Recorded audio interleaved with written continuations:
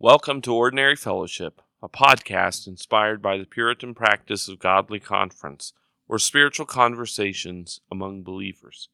These spiritual conversations offer practical spiritual help for Christian living. I'm Jeremy Lee, and with me is my co-host and sometimes friend, Matthew McLaughlin. Hey, Jeremy. I don't know how friendly he's going to be. We've seen each other a lot this weekend, so he's probably tired of talking to me. So Yeah, we'll be okay. he might be cranky, and I might have to settle him down today. I don't know. We'll see. So I might be cranky, but it won't be your fault. It might be the topic we talk about. okay. So today we want to talk especially about Mr.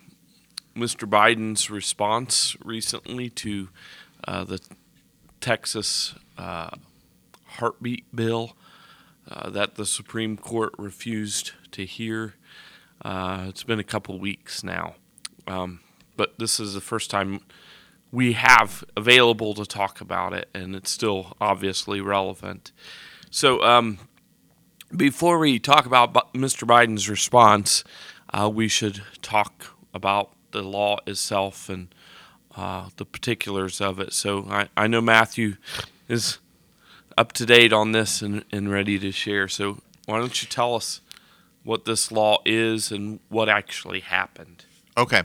So the Texas legislature passed the Texas heartbeat bill, I believe, in early May. So the basis of the law says that it's illegal in Texas to perform an abortion after a heartbeat is detected or 6 weeks. The difference between this law and all the other heartbeat bill laws that have been passed and then summarily overturned as soon as they went to the courts is in this bill, it gives the government no power whatsoever. The government has no power to do anything.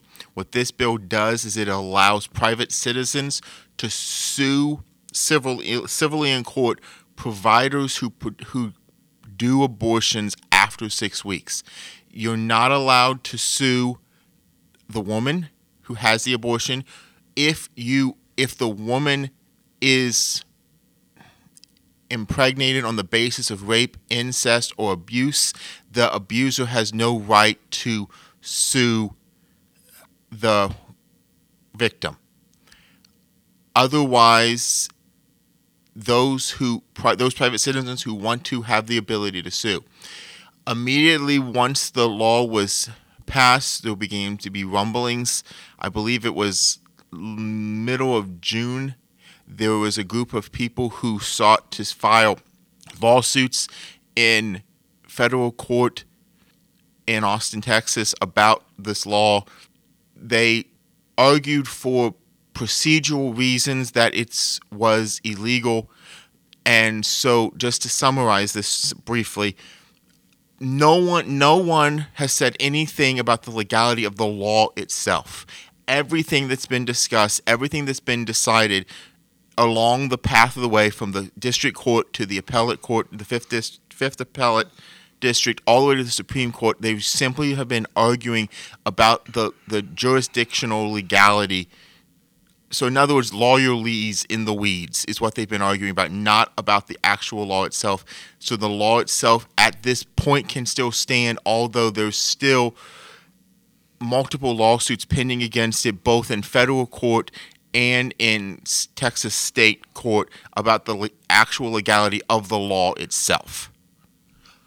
Well, I'm not a big fan of these heartbeat bills anyway, because ultimately I think it could discourage us from pursuing our goal, which is to end abortion, not mitigate it.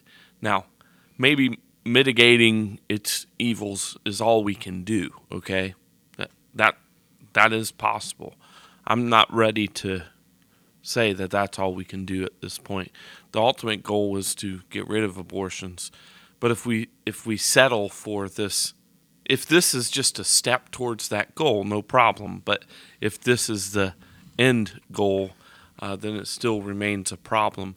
Not to mention the fact that there are as far as I know, abortifacient medicines that are over the counter, or at the very least, you can get them by prescriptions that are still causing abortions, and you don't even have to go to a clinic to have that done. So, while these heartbeat bills are good, in my humble opinion, if they're a step towards ending abortion totally, if they divert us from that goal, then that's not good. The other issue is, too, how effective are they going to really be?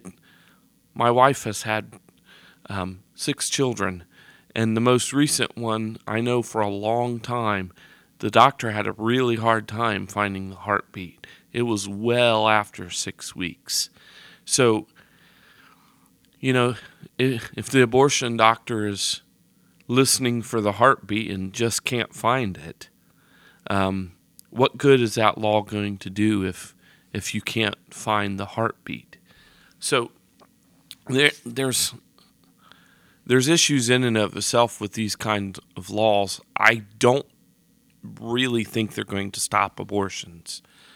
Now, you're going to say, then why are all the people who are pro-abortion, like to call themselves pro-choice, those people that are pro-abortion, why are they howling mad about this? And it's because they don't want any restriction at all.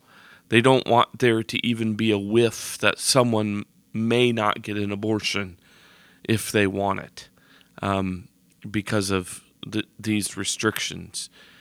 They will fight.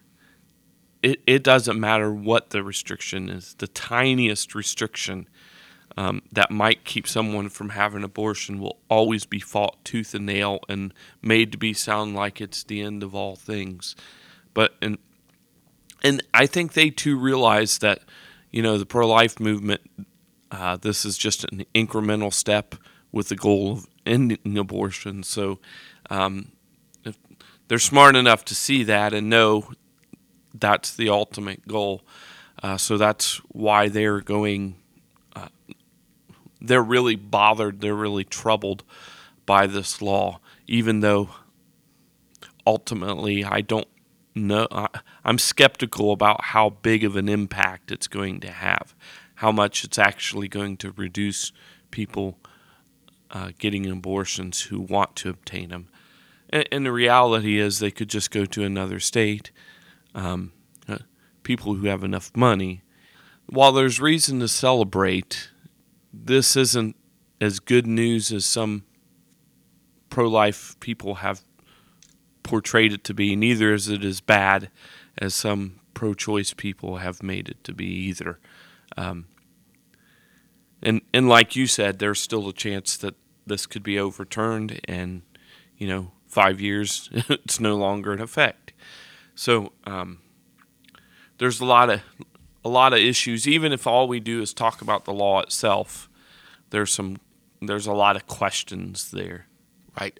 I would wholeheartedly agree with you. I think, while I think the law's purpose is good, I think legally it has issues legally. Just the idea that you're telling private citizens to go snoop around and find somebody to sue, which is never a good plan. But that's a whole nother conversation. Yeah. And like you said, I think the more important thing for us to understand from a worldview is what you had already said, and what we'll probably spend the rest of our time talking about, is specifically the Democratic response. When President Biden puts out the statement that basically says that he's going to take an whole of government approach to stop this bizarre, un-American law, the fervor by which the response should communicate to us what's actually going on is that this isn't necessarily about the law. This is, on the Democrat side, this is the slippery slope argument. If they give a centimeter, then in their minds they're doomed, so they can't give any centimeter. And so that's why you see such a fervor in response to this law, which, though beneficial, because at this time it produces the ability for abortions to not happen in Texas to a degree. fundamentally, this is not the challenge to Roe v. Wade that some people are trying to promote it, both positively and negatively. And even ultimately, if Roe v. Wade is overturned tomorrow, that doesn't make abortion illegal. Correct. And that's another one of those misnomers people don't get. I think overturning Roe v. Wade is a good aim, a good target. But still, there in some states, there will still be abortion allowed. Right. So it's not like even if Supreme Court decided tomorrow Roe v. Wade is unconstitutional, that our goals will have been reached. Correct. Ultimately, the goal of people who are opposed to abortion like us is that there be no abortions at all. So until we get to that place, where at least where the law doesn't allow it, I mean, we'll never stop. You can't stop evil completely. The best you can hope for is to mitigate it, I guess, but how much are we going to tolerate is the question that I have. Anyway, right. I don't want to get too far off because right. We have a limited amount of time. And right. So anything else you have you want to talk about the bill before we transition to the president's response? I don't think so. Okay. So then let's transition a little bit and talk about President Biden's response, because we're going to use as a lot of our guiding principle an article Al Mohler wrote a few days ago that you can find on his website. But in it, what Mohler does is he basically demonstrates how President Biden's position on abortion has changed over time.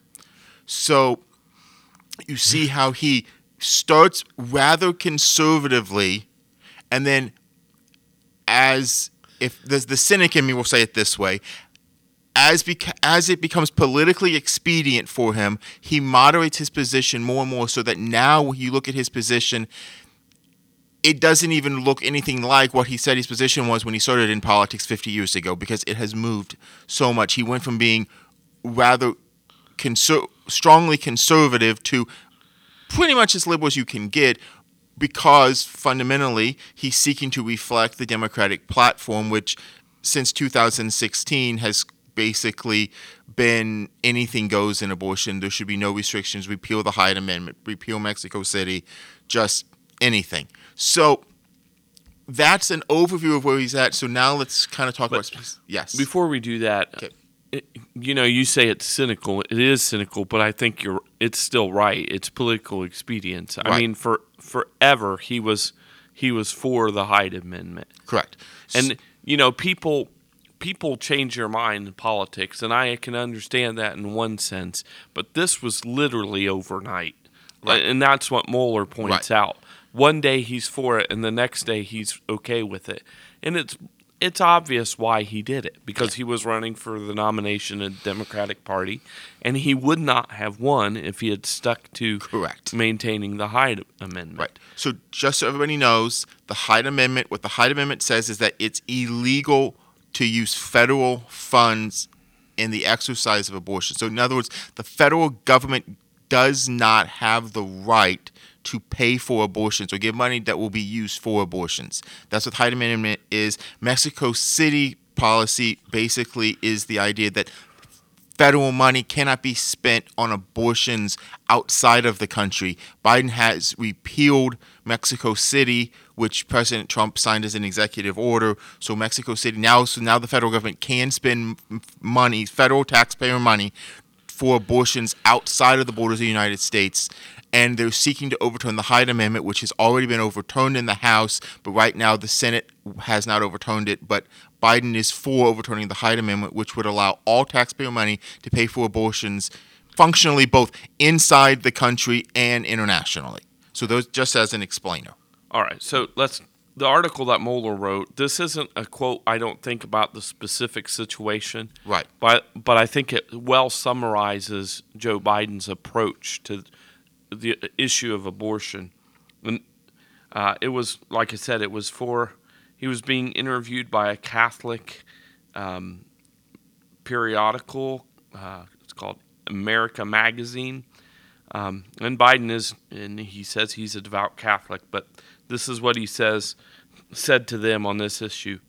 It's been hard in one sense because I'm prepared to accept de fide doctrine on a whole range of issues as a Catholic, even though, as you know, Aquinas argued about in his Summa Theologica about human life and being when it occurs. I'm prepared to accept as a matter of faith, my wife and I, my family, the issue of abortion. But what I'm not prepared to do is impose a precise view that is born out of my faith on other people who are equally God-fearing, equally as committed to life, equally as committed to the sanctity of life. I'm prepared to say that two other God-fearing, non-God-fearing people that have a different view. Now, some of that didn't make sense because he sometimes is inarticulate, but I read you what it said. So, there's one of the main issues for me is this constant talk of him not imposing his faith, or he even says it generically, I'm not going to impose my beliefs on everyone. And this sounds really like a good thing, like he's being generous and good and allowing for other points of view. The problem is he is imposing his belief on other people, i.e., his belief that he shouldn't impose his belief on other people, and therefore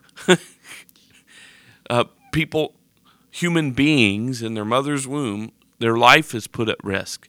The imposition of this belief that he shouldn't impose his belief of sanctity of human life is actually killing people. This doesn't make any sense whatsoever. I don't know exactly how to say it, but he sounds like he's being really generous in not doing this, but his refusing to impose his beliefs is leading to death. And look, the Declaration of Independence says that we have certain unalienable rights, and the first right is life. Were the founders imposing that view on other people? Now, granted, many of the founders were hypocritical because they enslaved Africans and didn't respect their lives or their property or their liberty. So there was hypocrisy, no doubt, but that doesn't negate the fact that we have a right to life, and taking that right destroys the possibility of all other rights. So his statement that he's not imposing his view, he's actually imposing a view, which he holds, which is that he shouldn't impose his faith views on other people. But the fact is, did you have any comment about that issue before I would transition? But right, all I'll say is, when I read that quote, the thought that keeps coming into my mind is that verse that says, "Professing themselves to be wise, they become as fools." He is so trying to thread this political needle, and it goes back to exactly what you said. You can't hold a belief and not live the belief out, because I would argue if you hold a belief, you live it out. Whatever you live out is what you actually hold to. Just saying that he's against it, because ultimately it's all about political expediency. So he holds to the belief, again, me being cynical, he holds to the belief because fundamentally he doesn't want to upset the church.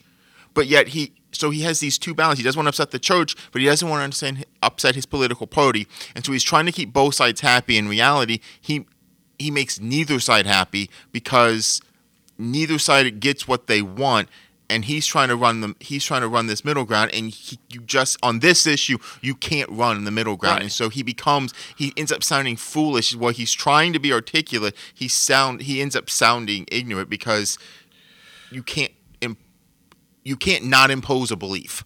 Right. And right, because his belief is that public policy should not be based on my faith. So he's going to impose that view. That is the view he's going to impose. That's the view he's going to enforce. And he's going to fight against a view that says my faith should inform my public policy. Right.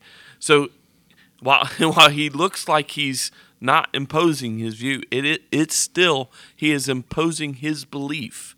Correct. His belief is that my faith should not inform my public policy, and he's opposed to any viewpoint that says my faith should inform my public policy, and so he's enforcing that view on, and the victims in this case are innocent children in their mother's womb. That's who the victims are of his belief. People who have no say whatsoever in this, people who are defenseless and have no one to speak up for them. This is systemic injustice. If you want to see what systemic injustice is, you see a system that's set up that doesn't care about innocent children that can't speak for themselves, are completely and utterly defenseless, and the whole system of government is against them, including the President of the United States, who believes that their life is sacred and refuses to speak up on their behalf. He constantly speaks up on the behalf of women who want to destroy these children, but he refuses to stand up for the innocent in this case, and it's rather repulsive. And then to hear him talk about as if he believes in the sacredness of human life. You either believe in the sacredness of human life or you don't. And if that doesn't inform your public policy, you got some issues. Yeah. Yes, you definitely do. And just at the bottom line is, you have to question whether what he says his private belief is his actual private belief, because I don't understand how you can create that dichotomy, that split in your mind. And then fight so hard. Correct. And so vehemently opposed to it, against what you say you hold as your personal belief, which it boggles the mind. We'll just leave it at that. So the other issue for me is that he makes where life begins a matter of faith. That is bogus. Nobody believes that, except for people who, for politically expedient reasons, want to say that. We know when life begins. Science tells us when life begins. There's no question about that. That the child in its mother's womb is a life, and everyone knows it. If they found 2 cells on the planet Mars, they would be proclaiming that that's life. And nobody would say, well, that's just a matter of your faith. You just believe that because that's what your faith tells you. That's bogus. Science tells us that life begins at conception. We all know that. And actually, Peter Singer is a bioethicist, bio-non-ethicist maybe would be a better way to say it. Peter Singer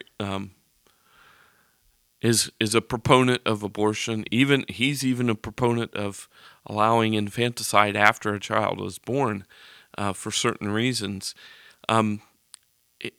It's not with him. It's not a question of when does life begin, but when is this a person? When is this a human being worthy of all the rights of a human being? And if you read his writings, you can see his reasoning. You know, the reason why. Anyway, I'm not well informed enough about his views to speak, but the point is that even if Peter Singer agrees that life begins at conception, that doesn't end the debate. The debate has been, as long as I've known about this debate, is when does this this life become human life? When is it worthy of? When does it receive rights? When does it receive the protection of the government?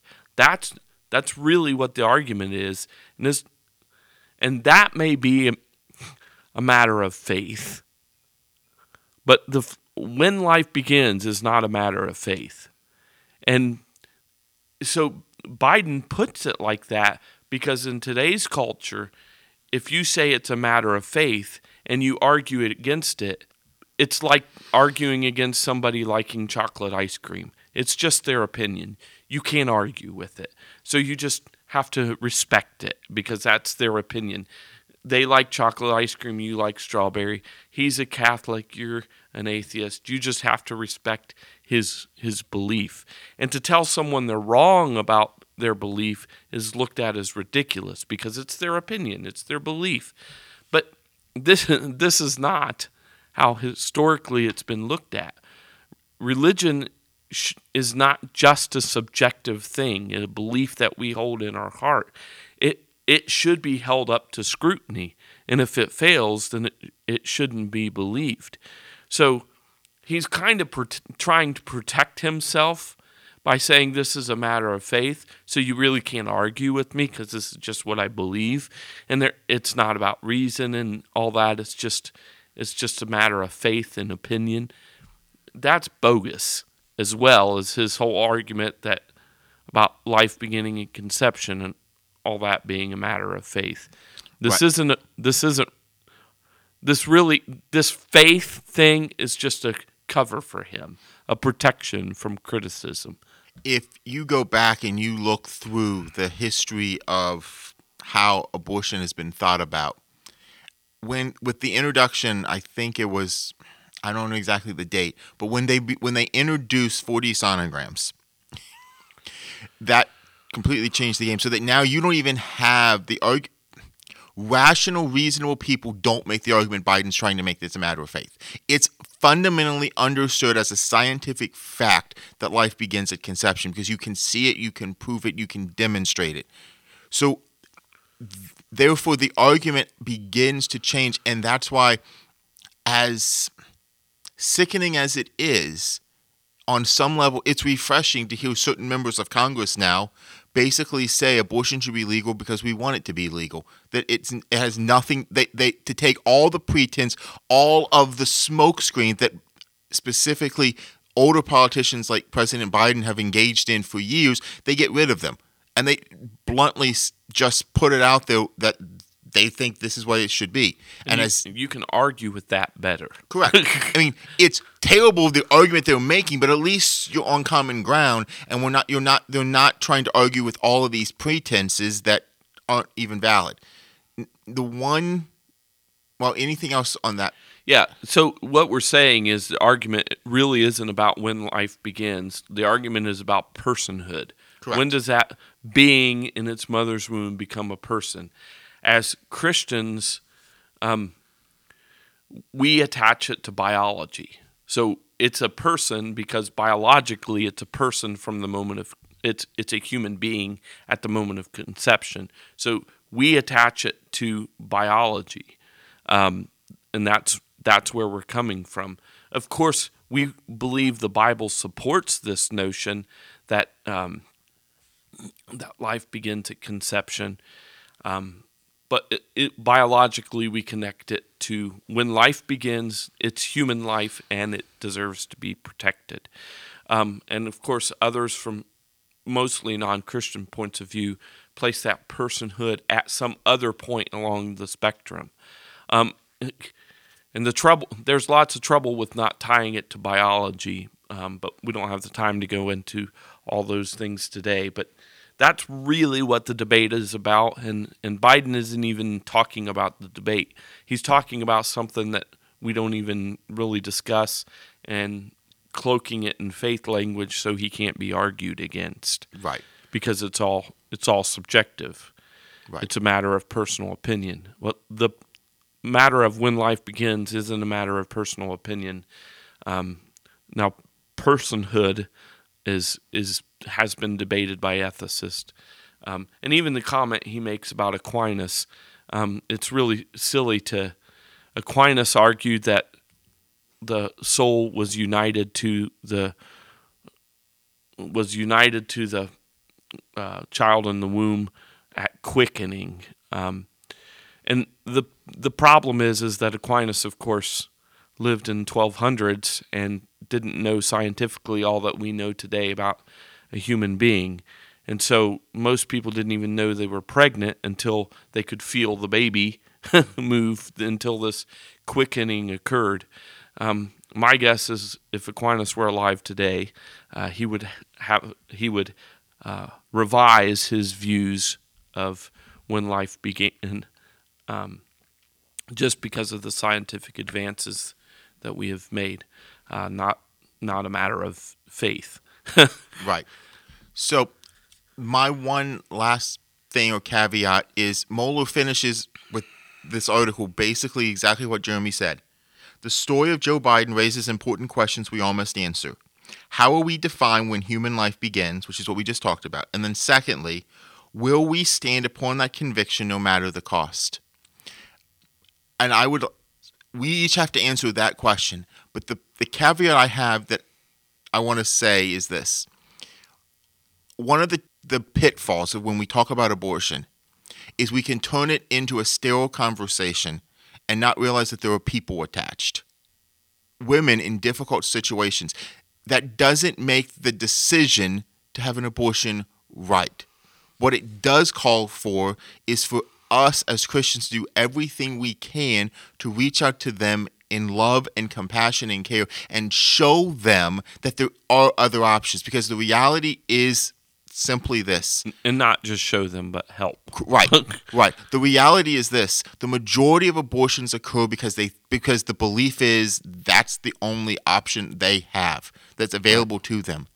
We want to be pro-life. Correct. For both the child and the mother. Correct. And that's what Jeremy and my heartbeat is, that we're pro-life for both like he said, for the baby and for the mother. And we demonstrate to them there are other options, not just by telling them, but by showing them.